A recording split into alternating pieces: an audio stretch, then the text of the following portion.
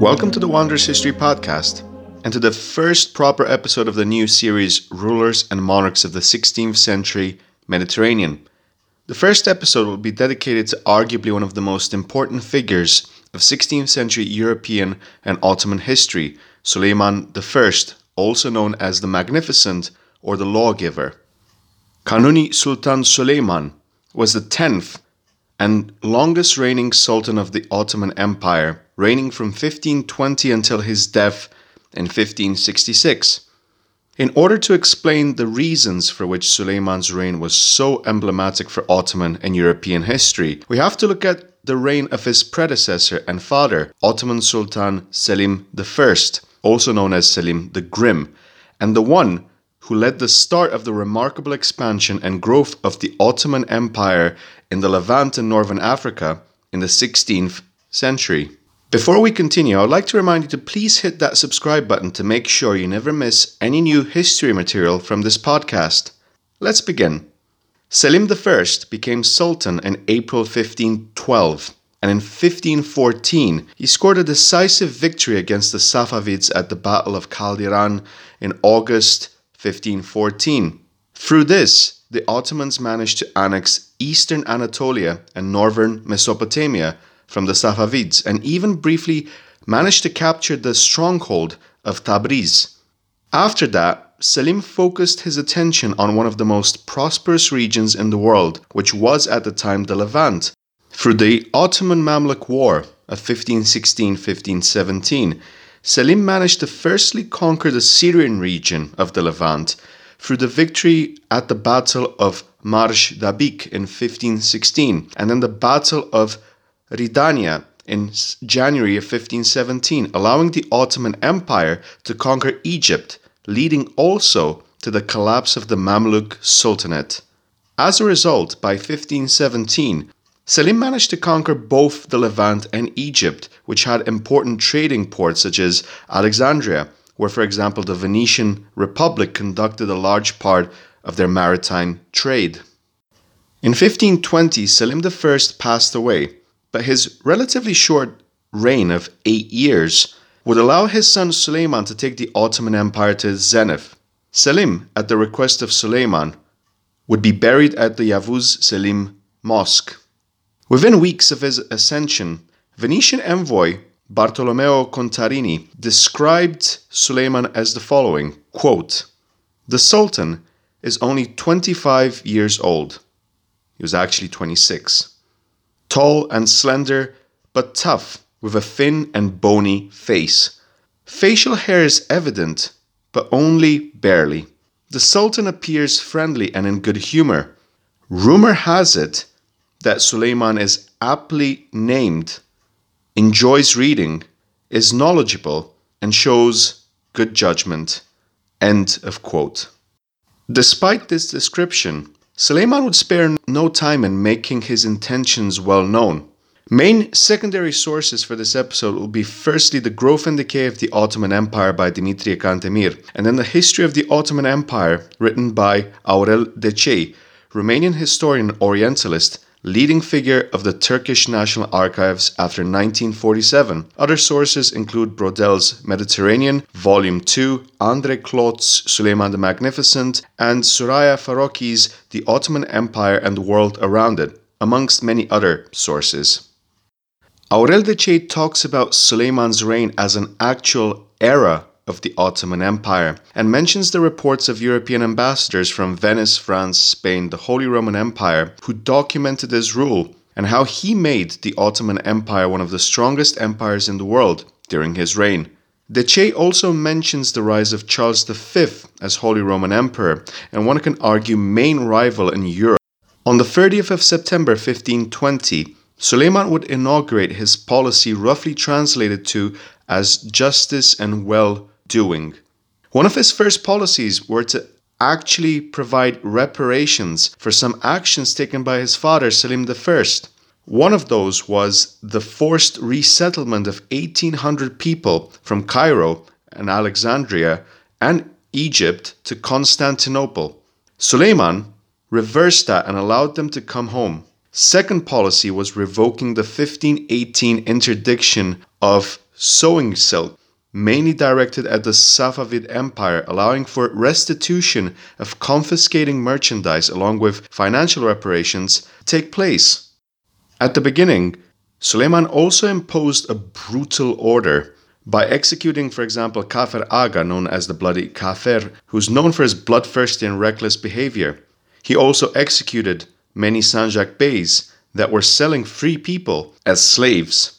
The first year showed a remarkable contrast between Selim I and Suleiman the Magnificent. Suleiman insisted on the rule of law and aimed to use stability as a pillar of the growth of the Ottoman Empire.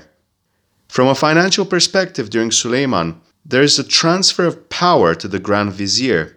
Decay gives an example explained also by Austrian Orientalist and historian Joseph von Hammer. For example, the Valley of Egypt, which is previously mentioned, was conquered by Selim I by the end of 1517, was a position created by Suleiman, and the first one was Hadim Suleiman Pasha. The example that von Hammer gave with Hadim Pasha was in the first years the revenue sent to Constantinople from Egypt worth a total of 800,000 golden ducats. What happened afterwards was that Hadim was relocated, and in his place came Vali Husrev, who would send from Egypt the next year 1.2 million golden ducats. Suleiman and his advisors were alarmed by this and ordered an inquiry, thinking that the new Vali had raised the taxes in Egypt, which would turn into unrest. Vali Husrev argued that there was an increase of production given the investments in irrigation that Hadim had made. Also, during Hadim's reign as Vali of Egypt, he had supplementary costs with the fleet in Alexandria. In the end, what happened was that Hadim was brought back, and the 400,000 golden ducats difference were reinvested in irrigations in Egypt. This shows how much Suleiman cared about maintaining peace and economic stability in all of the territories of the Ottoman Empire. So from early stages, we can tell that Suleiman cemented his status and name of lawgiver, wanting to have a powerful, expansive empire which integrated its newer territories organically. However, this in itself presented a bit of a problem because it demanded expansions and successful campaigns. And because of his long reign of 45 years, 11 months, and 7 days, we would see 13 expeditions in total that Suleiman personally led. They would be spread out and focused on Central and Southeastern Europe, which aimed to expand Rumelia, the European part of the Ottoman Empire, but also parts of the Mediterranean, especially in the east, which brought the Porte in conflict with Venice and Genoa. The Ottomans would also have to fight in North Africa and Iran. So in chronological order, the campaigns that Suleiman personally led would be the following. The first one, in 1521, saw a long campaign of 5 months and 13 days, which ended up with the occupation of Belgrade, something that his grandfather failed to do in 1456 against John Hunyadi. The second campaign in 1522 redirected his attention to Rhodos and what was thought to be an impregnable defense, where Suleiman managed to expel the Knights of St. John, who would eventually relocate, thanks to Charles V, Holy Roman Emperor, to Malta. The third campaign would be in 1526 and would see the crushing Ottoman victory at Mohacs, which led to the collapse of Hungary, the death of the last Jagiellonian King Louis II of Hungary, and threatened the heart of the Habsburg Austrian lands in Vienna. Fourth would be in 1529, Suleiman making a bold move, launching an expedition of 7 months and 7 days at Vienna, which turned out to be his first major failure. The fifth expedition would be a half-a-year one called Alaman Seferi, translated to the German expedition, followed by the sixth one between 1534 and 1536. More than a year and a half, we would see him have an expedition in the two Iraqs, called the Iraqain Seferi. The seventh campaign would be in 1537 in Puglia, followed in 1538 by the 8th one to Moldova, where we see the Kara-Bogdan expedition. 9th one would be in 1541 at Buda, followed by the 10th in 1543 at Esztergom. In 1548, for 1 year and 8 months, there would be a second expedition in Iran. The 12th one in 1553 for 1 year and 11 months in Natschivan. And the 13th one, finally, his final expedition at Sigetvar, where we would see his passing away.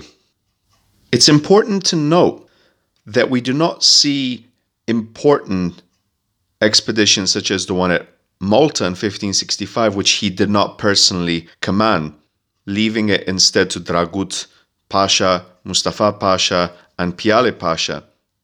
All in all, we have more than 4 decades of warfare which saw the Ottoman Empire reach its zenith, though one can argue that afterwards, towards the mid-1560s, one can see signs of decline, especially economic and military. Part of this decline would be due to the problematic disputes in succession, namely between his sons, Bayezid and Selim the Sot. We shall return to that point later on. Suleiman had to maintain a balance of economic growth at home while also planning for strategic expansions in order to keep the Janissaries satisfied.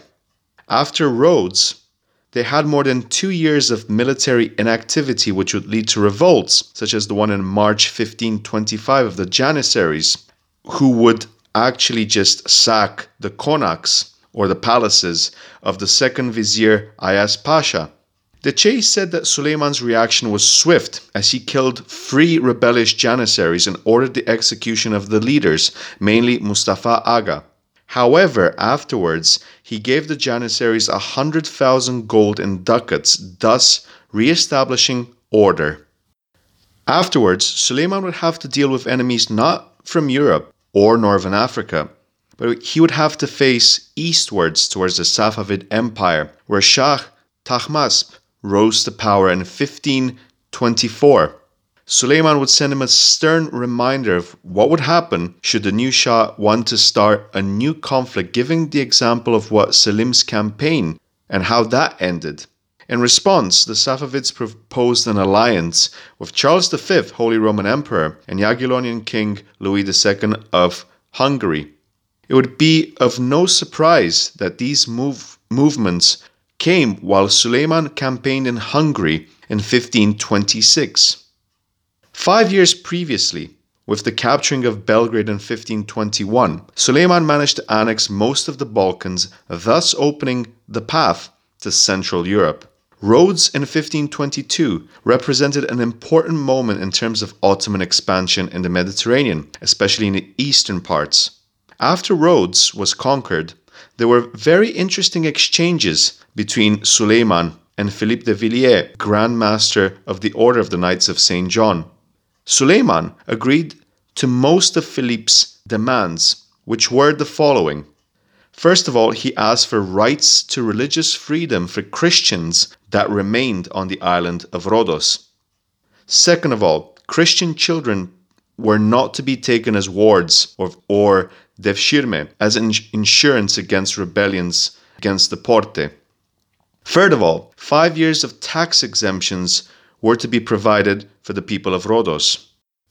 Christians would also be granted a 3-year period after 1523 if they decided to relocate. And finally, transports of the Knights of St. John had to be provided by the Ottoman Empire to the Kingdom of Candia, or Crete. Suleiman said on the last meeting between them that, quote, "I have to be saddened by the fact that I have pulled him out of this place and this country, this Gyaur, at this age," end quote. Gyaur was somewhat of a pejorative slur used by the Ottomans referring to infidels or to Christians. Rhodos, or Rhodes, and the success there would show that Suleiman would keep his word and have a sense of honor, especially against formidable opponents such were the Knights of St. John in 1522. In 1526, there would be another resounding success, this time against the Kingdom of Hungary, which the previous century posed significant resistance, especially under John Hunyadi.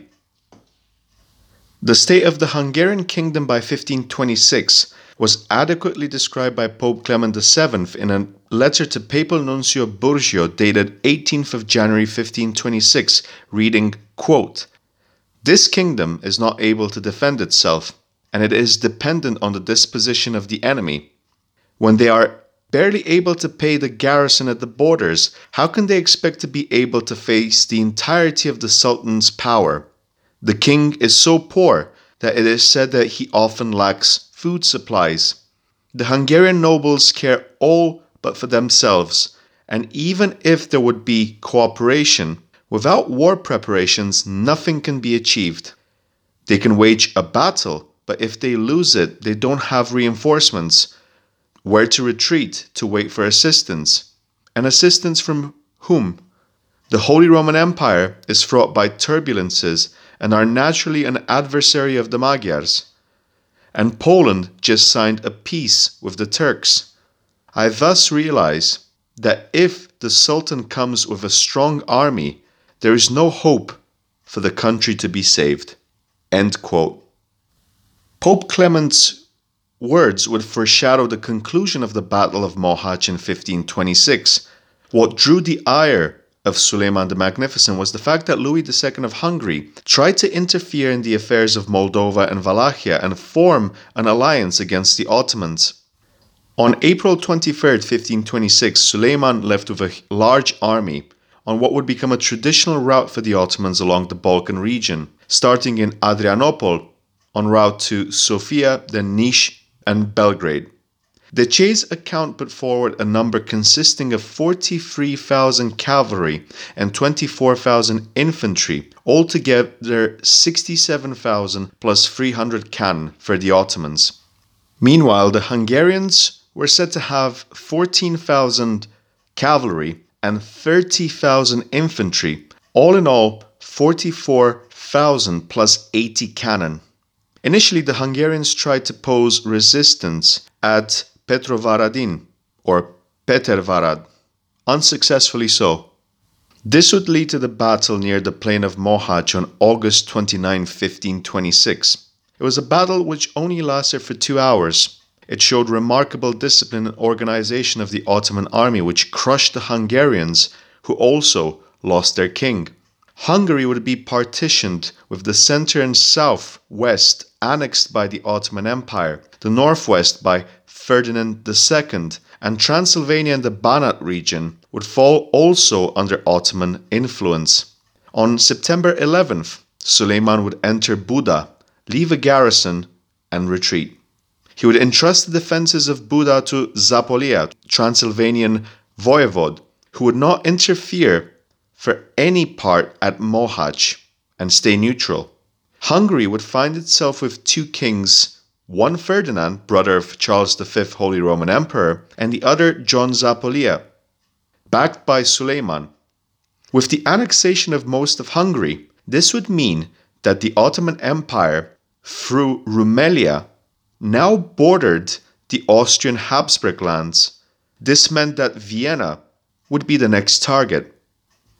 Traditionally, Ottoman campaigns into Europe would begin in spring and end in autumn. As previously mentioned, there was a well-established route from the Balkans into Central Europe via Adrianople, Niš, and Belgrade. And there lay one of the main factors for which Vienna proved to be the first defeat for Sultan Suleiman. Suleiman set off very late, on the 10th of May 1529, in what had been a very rainy year. He called this a holy war against Vienna. On August 18th, he stopped at Mohacs, where 3 years earlier he decisively defeated the Hungarians.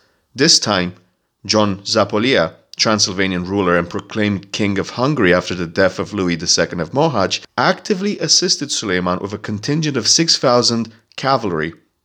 Zapolia also had a meeting with Suleiman and Grand Vizier Ibrahim Pasha. On September 3rd, the Ottomans started the siege at Buda, still under Austrian control. In order to cement his rule over Hungary, Zápolya required the capital. Commanders Tobinger and Besserer surrendered Buda under the condition of being allowed to leave unharmed with their troops, condition which was accepted. However, this caused great discontent amongst the ranks of the Janissaries, who were denied the loot at Buda. They asked the Sultan for bakshish, or compensating payment. Still, after receiving partial bakshish, they killed and took as slaves for ransom many Austrians and Hungarians. Moving onwards, with Buda secured, the siege of Vienna started on the 27th of September, after what had been already a very rainy summer. Part of the reasons the Ottomans attacked Vienna was to ensure Zápolya's hold over Hungary and Transylvania. Suleiman arrived late with an army of over 100,000 troops. Suleiman himself was commander-in-chief, also having Grand Vizier Ibrahim Pasha by his side. The severe weather conditions seemed to be the main ally of the besieged Austrians, with a force of only 15,000 led by the Count of Saint Nicholas. After Ferdinand, King of Romans and brother of Charles V, Holy Roman Emperor, had to leave the capital. Had the siege lasted a few more days, it's very likely that the Ottomans would have actually been successful. Prisoners were exchanged. Suleiman retreated after leaving a contingent of Janissaries at Buda for Zápolya, and by the 16th of December, Suleiman was back in Constantinople. However, he failed in his main goal of conquering Vienna. On the 17th of November 1530, we see envoys from Ferdinand asking the Ottomans for peace, only if Hungary would be re-given to the Austrians, with them paying a tribute called harach. Suleiman replied that if Austria desired peace, it should abandon all claims to Hungary.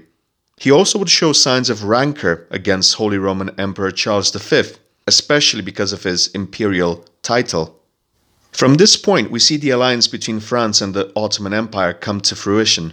Francis I of France resented Charles V, having been taken prisoner and afterwards released. So there was a common enmity between France and the Ottoman Empire against Spain and the Empire. France would find itself in a very precarious situation between the Spanish hammer and the imperial anvil. Since 1525, we see the Franco-Ottoman relations improving, with Francis sending Jean Frangipani as envoy to the Porte, who asked Suleiman to attack the empire and Austria. There were developments in the Mediterranean as well, as Hayreddin Barbarossa launched incursions in the west with French assistance. With internal struggles, which came partially due to the emergence of Protestantism, France could not afford to be caught between Spain and Austrian European supremacy and had to rely on Ottoman support. This would be reflected with special exemptions and privileges granted to the French trading vessels, and also allowed for France to start exerting its influence also in Ottoman-controlled Levantine regions. There would be decades later the matter of Joseph Nassi's treatment by France, which would constitute a serious concern for Franco-Ottoman relations between the 1550s and 1570s. We shall return to that point later on, and in another episode. The war of the Ottomans against the Habsburgs continued. On April 25, 1532, at Niš, envoy of Ferdinand proposed an armistice, rejected by Sultan Suleiman. 30th of August of the same year, Suleiman sent an imperial letter to both Charles V and Ferdinand, inviting them to open battle, which did not receive any reply. The Ottomans went as far as going to Graz, plundering their way through. However, after the 11th of September, the Ottomans withdrew. In the meantime, Suleiman managed to seal a treaty with Sigismund I of Poland, guaranteeing no Ottoman attack from the region of Crimea or Moldova, in exchange of Poland not making any alliance with enemies of the Ottoman Empire, mainly the Empire. It was no surprise that in 1533, peace with Austria was signed, and had the following clauses apart from not having Charles V included. Austria had to abandon any claims to Hungary, but it would retain its northwestern part. Austria had to accept Zapolia as Hungarian ruler, Austria had also to pay a yearly tribute of 30,000 golden ducats to the Ottomans. This in itself was a great victory for the Ottoman Empire, because in the wider geopolitics of the first half of the 16th century European landscape, this eliminated any threats from Austria against the Ottomans, allowing for Suleiman to focus on Persia, a campaign which lasted 2 years, 2 months, and 18 days. On the 11th of June 1534, Suleiman proceeded to travel with his army towards the Safavid Empire, aiming to confront Shah Tahmasp I. This was called the Expedition of the Two Iraqs. On the 28th of November 1534, the Ottomans conquered Baghdad with no blood spilled. For 4 months, Suleiman remained in Baghdad, and after a lot of back and forth, the Ottomans managed to keep hold of large parts of Iraq. The Sunni-Shia conflict as well would continue throughout the next centuries in the region. On the 8th of January 1536, Suleiman would be back in Constantinople. This allowed for Suleiman to refocus his attention once more on the Mediterranean. Hayreddin Barbarossa, about whom we talked about in a previous episode of the Ottoman Titans of the Mediterranean miniseries, proved instrumental for his Mediterranean campaigns. Charles V, backed by Pope Paul III with Andrea Doria's fleet, conquered Tunis in 1535. Barbarossa would counterattack the next year by attacking the Balearic Islands under Spanish control. At the same time, Suleiman asked him for the construction of a large fleet. We see aggressive campaigns from Barbarossa at Brindisi, while at the same time, at Dalmatia, Husrev Bey conquered the fort of Klis under Venetian control. The Third Ottoman-Venetian War would also start in 1537. Also on May 11th, 1537, the Puglia expedition started. As part of the Franco-Ottoman alliance, the Ottomans invaded Apulia and southern Italy. Although the Ottomans produced much terror, Otranto and Brindisi held out. However, because France failed to meet its commitments, Suleiman abandoned the campaign in Italy and led to the siege of Corfu against the Venetian-held island. It was part, once more, of the Ottoman-Venetian War of 1537-1540. The Ottomans, however, failed to capture Corfu. On November 22nd, Suleiman would be back in Constantinople. In the meantime, in the autumn of 1537, Hayreddin Barbarossa occupied the Venetian islands of Naxos, Syros, Tinos, Stampalia, while also threatening Candia, known at the time as Venetian Crete. At Preveza, in the next year, which was one of the most important battles of the 16th century Mediterranean and an important win for the Ottomans, Barbarossa delivered a decisive win for Suleiman, which sealed the Ottoman victory during the Third Ottoman-Venetian War, which forced the Venetians to sign very disadvantageous capitulations and neutralized them as a threat to the Porte until 1570 and the emergence of the Fourth Ottoman-Venetian War of Cyprus. Preveza confirmed Ottoman supremacy in the Mediterranean, especially in the eastern parts where the majority of Venice's commonwealth was. However, the conflict with Charles V in Spain would continue. In 1541, Charles had tasked Andrea Doria with conquering Algiers, a campaign which proved to be a complete failure. In 1543, Barbarossa assisted the French during the siege of Marseille, and afterwards we have the infamous episode of him freeing Dragut, or Turgut, who would become a pivotal figure of the Ottoman and Corsair navy. In 1546, Suleiman lost Hayreddin Barbarossa, who died at the age of 80 and had under his wing the likes of Dragut, Uluj Ali, Hassan and Sinan Rais, and was the main reason for which the Ottomans had been nearly invincible for almost all of the first half of the 16th century in the Mediterranean. Dragut would take his place for the next 9 years. For more about that, you can check the episode dedicated to both Hayreddin Barbarossa and Dragut Rais from the Ottoman Titans of the Mediterranean series and playlist. However, it is important to mention that the previously mentioned military events were not led personally by Suleiman. So we have to go back to the 8th Personal Expedition in Moldova, ruled at the time by Petru Rareș. Since 1456, Moldova was paying a tribute called harac, and in 1530 it amounted to 4,000 ducats along with a number of horses. Petru Rareș would stop paying the tribute and would start talking to Ferdinand, brother of Charles V. He also attacked Poland and aided in the capture of Alessio Gritti in 1534, sent by Suleiman to broker a peace between Zapolia and Ferdinand in Hungary. Wars with the Safavids in Venice delayed this Moldovan expedition. On August 16th, Suleiman camped at Babadag for 4 days and sent an envoy asking for answers from the Moldovan ruler. He didn't reply. Suleiman on the 21st of August went over the Danube at Isaccea. He also had the support of the Wallachian army, while Petru Rareș did not have the support of the boyars, or the local nobility, who actually had sent secret envoys to Suleiman asking for the removal of Petru Rareș.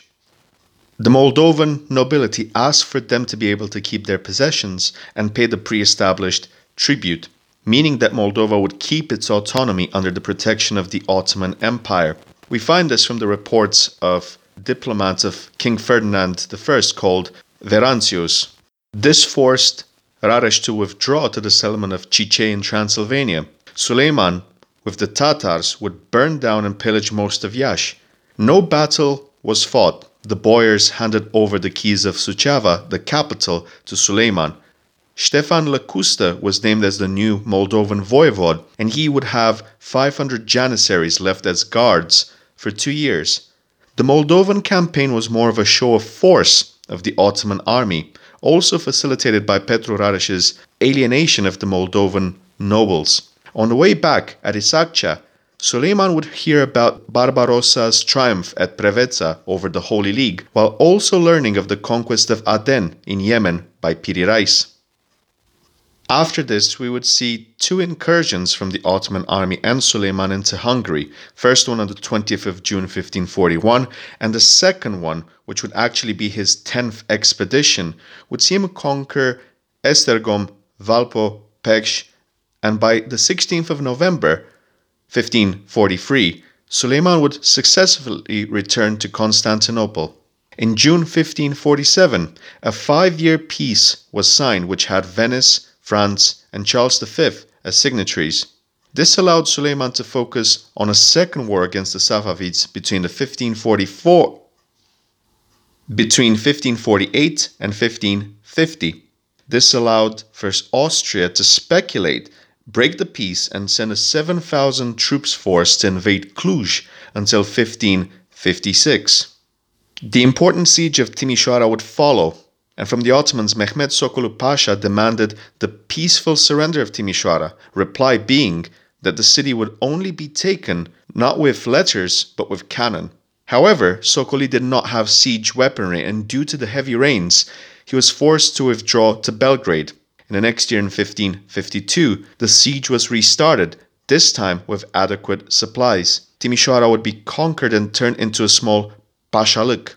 However, Suleiman would not focus completely on war westwards, because between 1553 and 1555 he had to redirect his attention to Persia. On the 29th of May 1555, we see him signing a peace with the Persians which lasted for 25 years. On the way back to Constantinople, we see Suleiman granting audiences to Ogier Ghiselin de Busbecq and Antonin Vrancic, important 16th century historians, especially when it came to Ottoman affairs, war in the Balkans and Rumelia, and diplomacy between the Empire and the Ottomans. In 1559, we would see the brutal confrontation between the last 2 living sons of Suleiman, Selim and Bayezid. Selim was an embodiment of hedonistic practices, while Bayezid was very much built in the image of his father and was loved by the Janissaries. Through the machinations of Lala Mustafa Pasha, Selim ended up having the backing of Suleiman's army at Konya in 1559. Bayezid withdrew with his sons to Iran, where he hoped for refuge from Shah Tahmasp. Eventually, Bayezid would be imprisoned. Here we see a stark difference between Suleiman and Selim. Suleiman had offered 1.2 million ducats plus a settlement of Kars for the surrender of Bayezid. The brother Selim only offered 400,000 without the settlement of Kars. In 1561, at Kazvin, Bayezid would be killed, which paved the way for Selim II to become Sultan in 1566.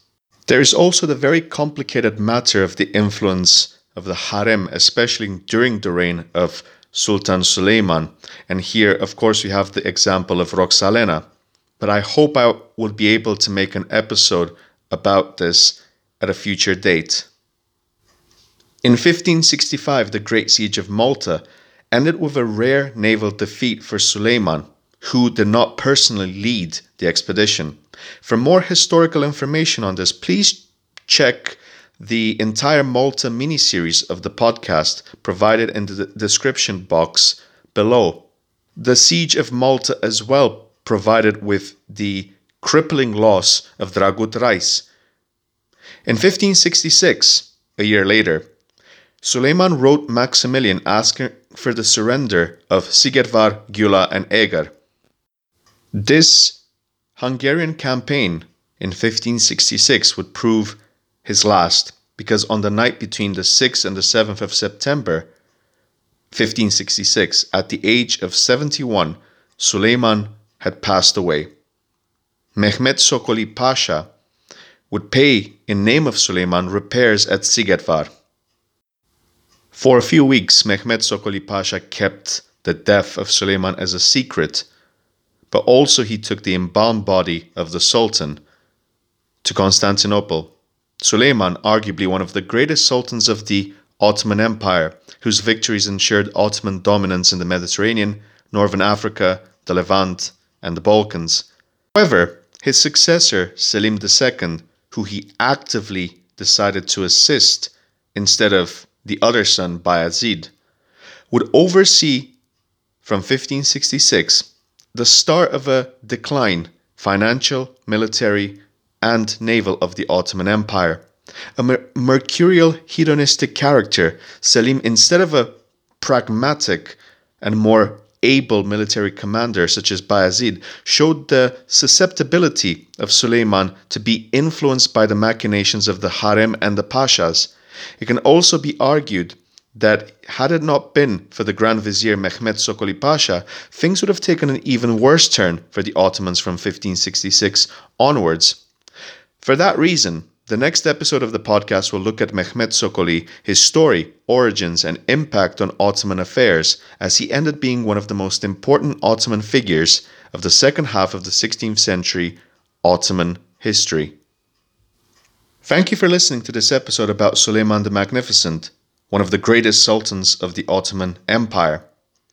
Don't forget to subscribe to the podcast to make sure you never miss any new history material. And until the next time, all the best.